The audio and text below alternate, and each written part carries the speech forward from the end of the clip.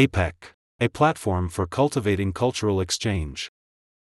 The mission of the 21-member Asia-Pacific Economic Cooperation, also called APEC, is regional economic integration that would culminate in its vision for a region that is open, dynamic, resilient, and peaceful. Its unique voluntary, non-binding nature allows its member economies to contribute and chart their individual course towards this collective vision. Beyond its high-level initiatives, shared principles and goals, APEC's most valuable contribution to Asia-Pacific integration may be its process itself. At its cores are frequent, relatively informal, consensus-driven meetings, vastly different in tone from meetings that are more adversarial in nature, such as the legalistic bargaining sessions of major trade negotiations. The aim of APEC is not about trade-offs, but finding common ground and shared benefits. China's effort to achieve the same is the Global Civilization Initiative, which aims to promote tolerance, coexistence, exchanges, and mutual learning for the development of a community with a shared future for humanity. Along these lines, the APEC Connectivity Blueprint, endorsed in 2014 when China last hosted APEC, was a bid by members for strengthening physical, institutional, and people-to-people connectivity, to achieve a seamless and comprehensively connected and integrated Asia-Pacific. The mounting impact of geopolitical tensions, as well as of differences in policy and cultural outlook within APEC, cannot be easily discounted.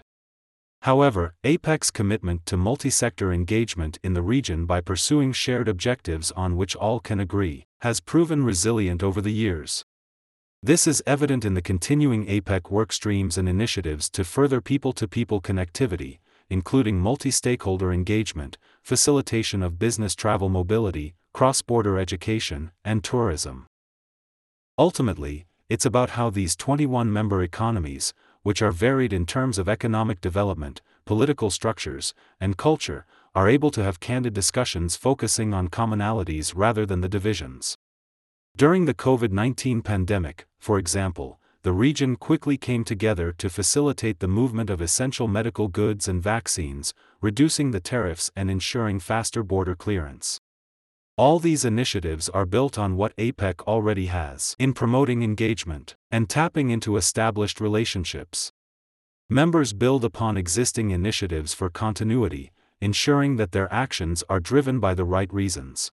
To support one another, foster growth in each economy, and ensure that it brings benefits to people. At the end of the day, these initiatives must put the people front and center. Over the past years, the work in APEC has gone beyond trade and investment, also including environmental sustainability, inclusivity, digital technology, and health policy, especially after the COVID-19 pandemic.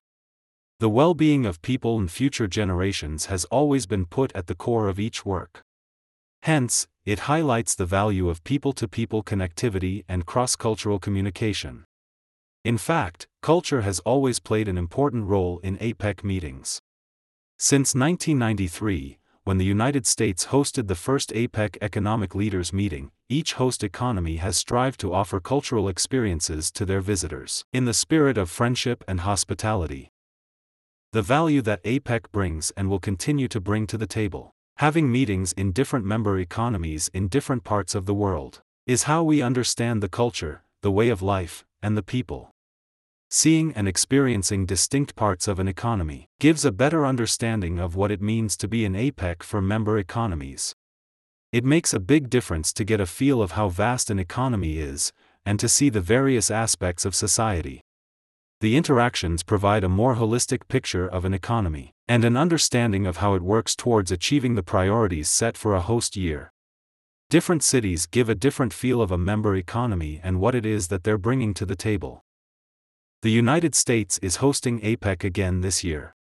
Of course, when economic leaders meet in San Francisco, their discussion will center around the theme, creating a resilient and sustainable future for all, focusing on supply chain resilience, digital trade, connectivity, opportunities for small and medium-sized enterprises, climate change, and environmental sustainability.